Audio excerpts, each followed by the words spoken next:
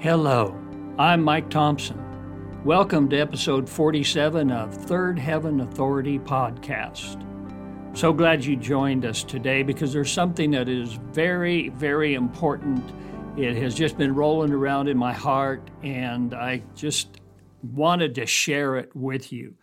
As you well know, this entire series of podcasts is devoted to teaching people how to understand who they are in the Lord Jesus Christ, what He has created them to be, and also what He has created them to do. By the way, that's kind of a definition, a working definition of grace around here. It's one I use often. The word grace, charis, in the original language, is a word that means, first of all, unmerited favor. Everybody knows that. You can't earn the grace of God. It's given freely. You don't receive it by works. But people don't understand there's also a working definition in the New Testament of the way that particularly the Apostle Paul applied that term. He also applied it in many forms to what our calling was, the things that we did for Jesus. So in other words, my definition of grace is the unmerited favor and empowering presence of God, enabling us to be who He created us to be and to do what He has called us to do. It's an umbrella of grace. Now, in that grace, there is authority. Authority is necessary because you can't really accomplish anything in the natural realm without natural authority. Likewise, in the spiritual realm, in the kingdom of God, you must walk in authority. So, Third Heaven Authority is about that, but it is from a different perspective. I teach all the time. Let's just do a little bit of a renewing. Perceptions and perspectives are very important. In the spiritual realm, we have perceptions. I, to my utmost ability, and by the presence and the teaching of the Holy Spirit from the Word of God, try to teach people how to develop their spiritual perceptions. You have natural perceptions. You can see, hear, touch, taste, feel. All of these perceptions come into your brain. They give you the ability then to begin to decipher and to calculate, to apply your brain mass to figure out what's going on. And that's how we learn and we make decisions in the natural realm. However, when we get born again, in fact, even to get born again, it's an imperative that we understand that we are a spirit. There's more to us than just the natural body. And in the spirit, we have spiritual perceptions. We can, in the spiritual realm, see, touch, hear, taste, feel the things of the Spirit, the things of the kingdom of God. That's how He teaches us. All of the gifts of the Spirit are in line with that.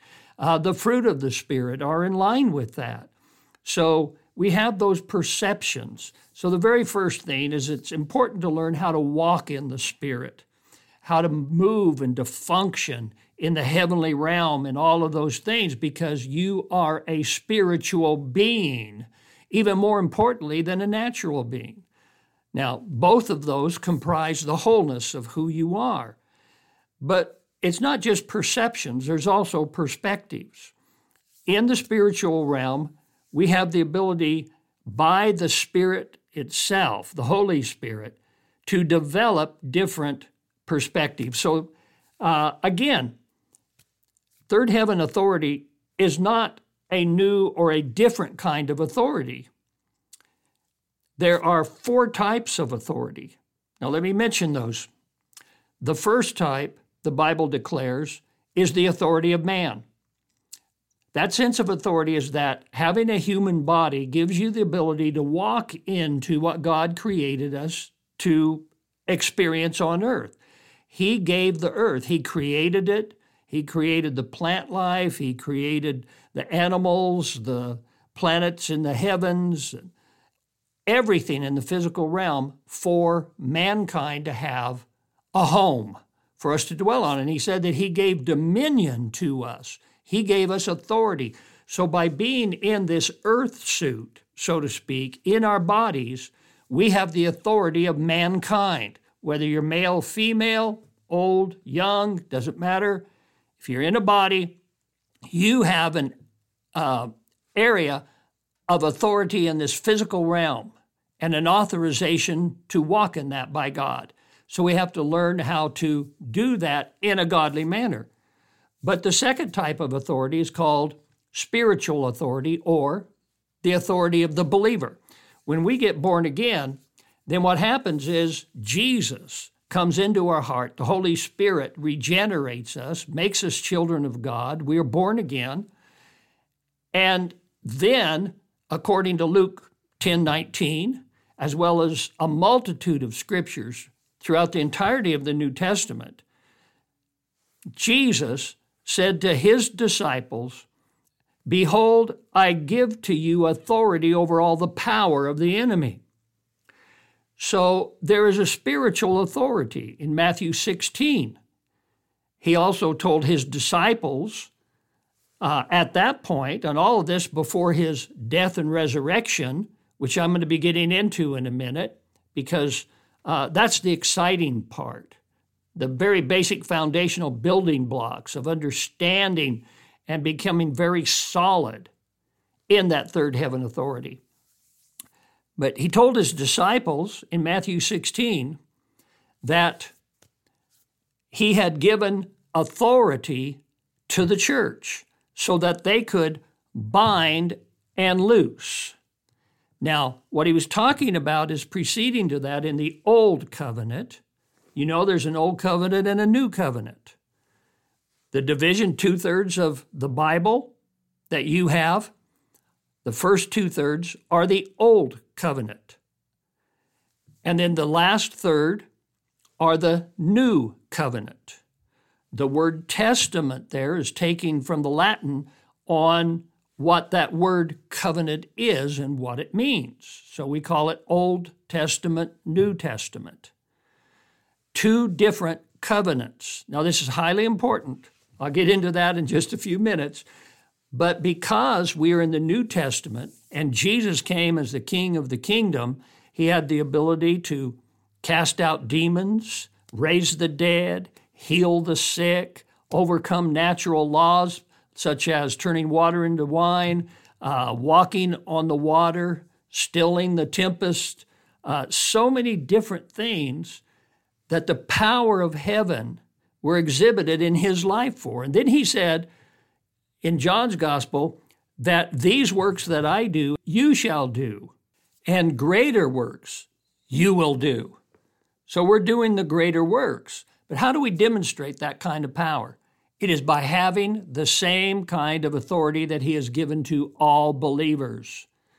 We have that spiritual authority, and we really need to use it. Now, the third type of authority the Bible mentions is actually what I call positional authority. In the kingdom, there is a delegated flow of authority from the head down. In other words, in the Godhead itself, there's the Father, the Son, and the Holy Spirit. So all authority comes from the Father to the Son to the Holy Spirit. On earth, within the body of Christ, there's, for instance, the church itself, and there are the 5 gifts of ministry that have that position of authority, delegated authority, not to be misused or to become abusive in any way, but the way God created it would be like the apostle, prophet, pastor, teacher, and evangelist. And they're supposed to be leaders. The Bible talks then about others, such as deacons and ministers in the church, etc., all flowing down.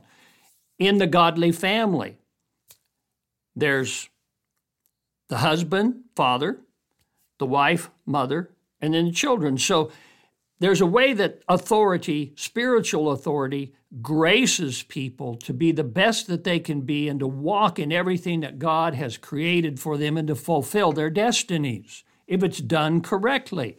Now, part of the fall of Adam is that in the natural realm, these things got messed up and they have been misused. But remember, the correction for abuse is not disuse, but right use.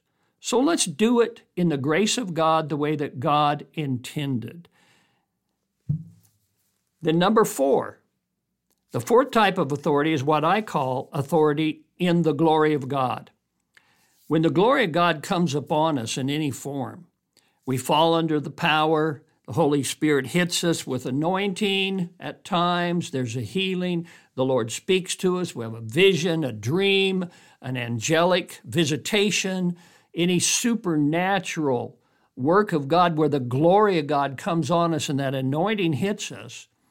It's not just so that we can have a good time or have a few goosebumps and then share with our friends what God did for us. It's so that we could come out of that experience with authority from the experience, because he does not drop that kind of anointing and glory upon us without imparting wisdom, direction, assignment, so many different things. So we come out with greater equipment to be able to fulfill those things personally in our lives. So those are the 4 basic kinds of authority that I talk about, I teach on. So third heaven authority is not a 5th kind of authority.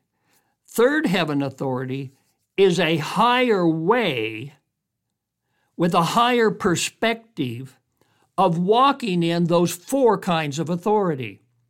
The authority of man, the authority of the believer, the authority of position, and the authority of the glory encounter.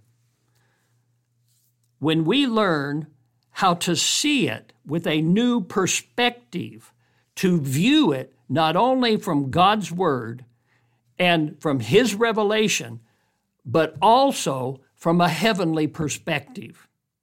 All right? Now, if I'm talking about third heaven authority, one thing that is of necessity, we must come to the place in order for us to have any kind of solidness, to really just grasp this and go forward in it and have confidence in it, allow it to just develop and walk out through our lives, is I think that we really need to understand about covenants. That's why I mentioned Old Covenant and New Covenant earlier. The Old Covenant is actually the Abrahamic covenant. Now, there are more covenants than that mentioned in the Old Testament. There's an Adamic covenant. There's a Davidic covenant. There's a covenant that was established with Noah. But the reason for the Abrahamic covenant is because the whole in general of the Old Testament is about that. It's about the covenant God established with Abraham. The purpose of that covenant was to bring us to the point that he could establish a new covenant, a different covenant, an eternal covenant. The Bible says a better covenant, and do away with the first. That better new covenant was established with the Lord Jesus Christ. The reason he did that is for us to become the children of God and to walk in that covenant. Now, let me explain a little bit to you. But before I do so, one of the reasons that I'm teaching on this today is because I know a lot of people are kind of floundering, not only in their personal lives, but maybe grasping and understanding the authority, and specifically this heavenly, third heaven authority that I have been teaching on. And one of the reasons is because they don't really understand the covenant they have with God. And so to them, everything that they're doing in their Christian lives is in some way trying to get God to do something for them, trying to figure out how they can talk God into it, how that they can pray correctly, how are they to have enough faith, are they doing it right, and because of that lack of assurance and confidence, they don't really know what the will of God is. They're spending all of their time trying to figure out what God's will is and how to get him to do it. And that is not the best approach. In fact, I'll tell you, that is not a good approach. It is the wrong approach to Scripture. The Old Covenant, Old Testament, described everything about that covenant, and they walked in it. Or they abused it. They didn't walk in it. They rejected it, but it was there until Jesus came. So now we have the new covenant, which is the four Gospels, which, by the way, took place historically within the time frame of the Old Covenant. It's just separated and part of the New Testament because it's about Jesus. It's about the King of the kingdom coming and making all of these changes. And everything that could happen, he performed on the earth during that time as a new covenant creature, king with authority, and demonstrating what we could do now. So when you get there from the book of Acts and Romans and all the way up through the book of Revelation, it's described. That is God's will. There are those that say, well, is it God's will to save that person down the street? He's such an ornery knothead. I just don't know if that could happen. You don't have to fast and pray for 3 days and try to figure out whether it's God's will to save him. The Bible already says that God would have all men to be saved and come to the knowledge of the truth, that none would perish, but all would receive him. It's clear. There is no further revelation on it. It's established. It's concrete in the covenant that we have with Jesus Christ.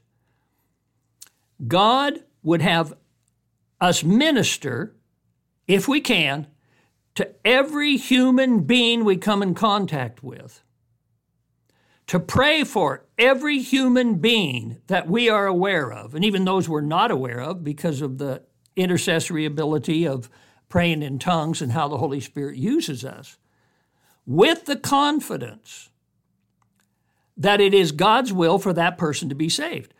Now, it's their decision whether they accept him or not, but it's God's will.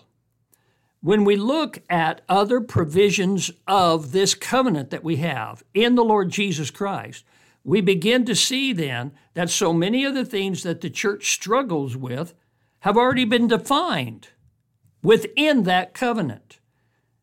I'll explain a lot more of that a little bit later. In fact, I can tell right now that this is probably going to be a 2-part series. So you'll want to make sure that you listen next week to part 2, and I'll explain the kind of things that are in the covenant. But let me mention this one. Healing. So many believers are trying to figure out, for their own life, for others, does God heal? Does he heal everyone? Is it his will for people to be healed? Should I pray for that person to be healed that has asked me to? Because I don't know whether God is going to heal him. And maybe I'm going against the will of God or any of those kinds of things. You know, maybe healing has passed away when the last apostle died. There's so many ideas out there. But the Bible in the new covenant stipulates what this covenant covers. And it is healing, bodily healing. Lay hands on the sick and they shall recover. He doesn't say, lay hands on people and then try to figure out whether it's God.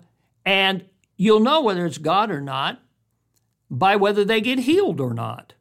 So keep your eyes on the physical circumstances, and if it doesn't appear like it's happening, then you know it was God's will not to. Well, if you approach healing that way, nobody's going to get healed. I mean, it may be a person here or there, primarily because of either the grace of God or because the other person themselves are reaching out in faith and asking for it, etc.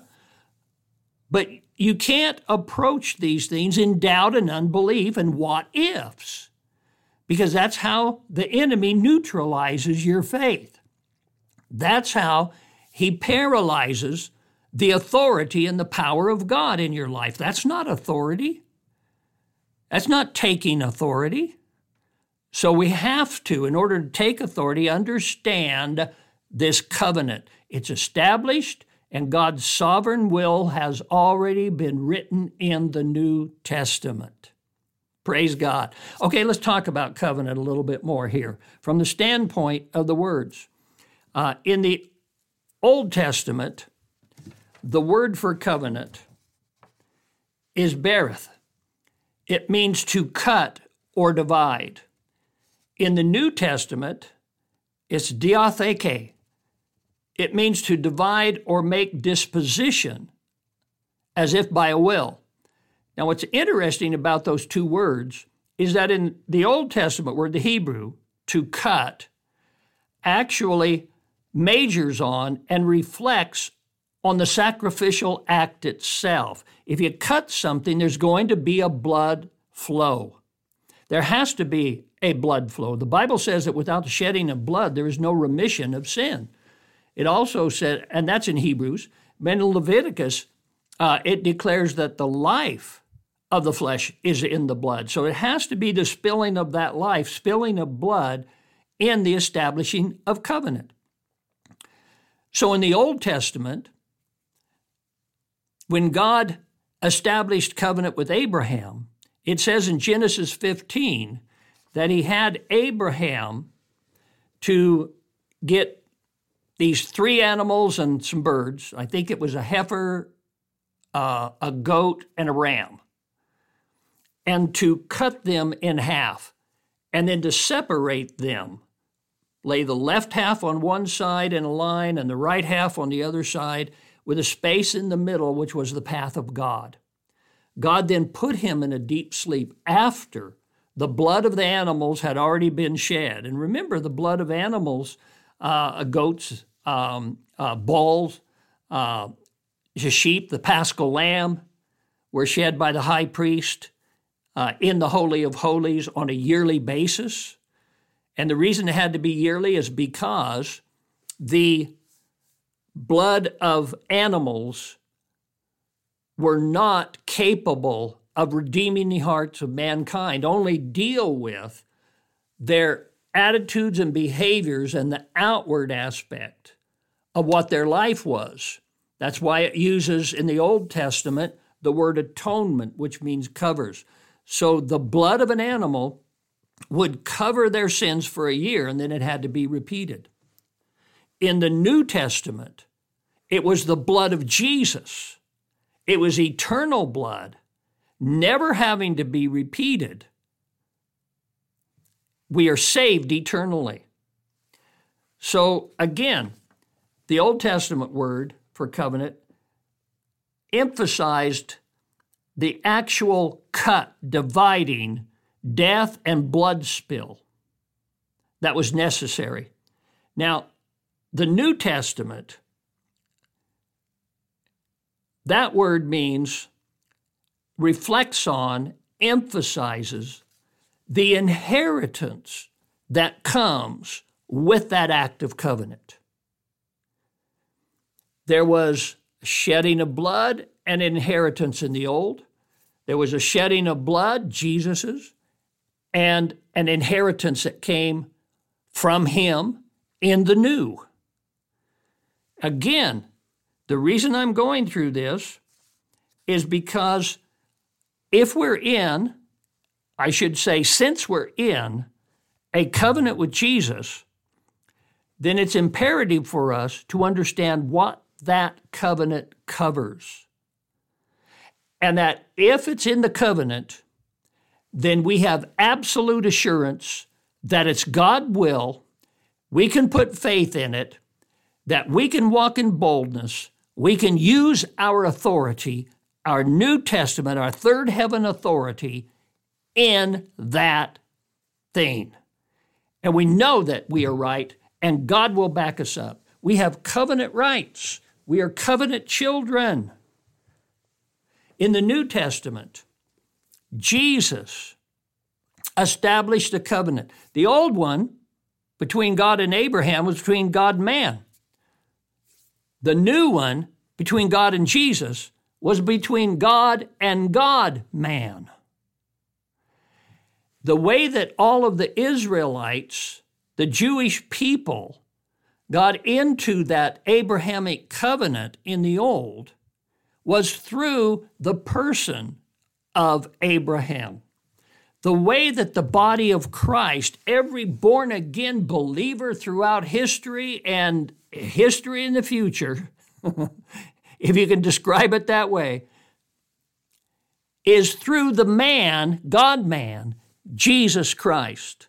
So the covenant between the Father and Jesus the Son is eternal, is perfect. It cannot be destroyed. It cannot be messed up in any way. You cannot stop the covenant.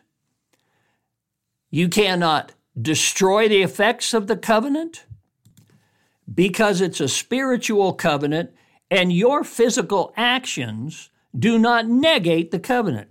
What your physical actions can do at times is bring you into a place to where if there's sin in your life, that it can hinder your ability to walk in the provisions of the covenant because of guilt and shame and all the things that come in, condemnation from the enemy and fear and doubt and all of the effects that are associated with those things. But the covenant is sure. So my encouragement at this time is for you to understand that because of that covenant with the Lord Jesus Christ, that these provisions are yours and you have the right to stand up and walk in authority. Wow. I'm going to pray for you, and I'm going to save the rest of this for part 2. Just receive this. Father God, in the name of Jesus Christ, I pray for each and every listener. And Lord, I pray that the Holy Spirit that's already working on the inside of them and beginning to just explode those different revelations and drop those nuggets into their heart, and they begin to see where that authority comes from and how that they have covenant with you. That, Lord, that you would make it so strong in their hearts and the revelation by the Holy Spirit now within them, that they rise up in the spiritual realm, that they rise up into who they are in Jesus and in the covenant that he has established with them. They are covenant people. They have covenant rights, and there are covenant fulfillments that are being manifested in their lives. Bless them, I pray, in the name of Jesus Christ, our Savior. Praise God. Oh, don't forget to join me next week, but join me in every future episode by subscribing to Third Heaven Authority with Mike Thompson. Do it on your favorite podcast platform. Walk in the covenant, and you'll walk in authority.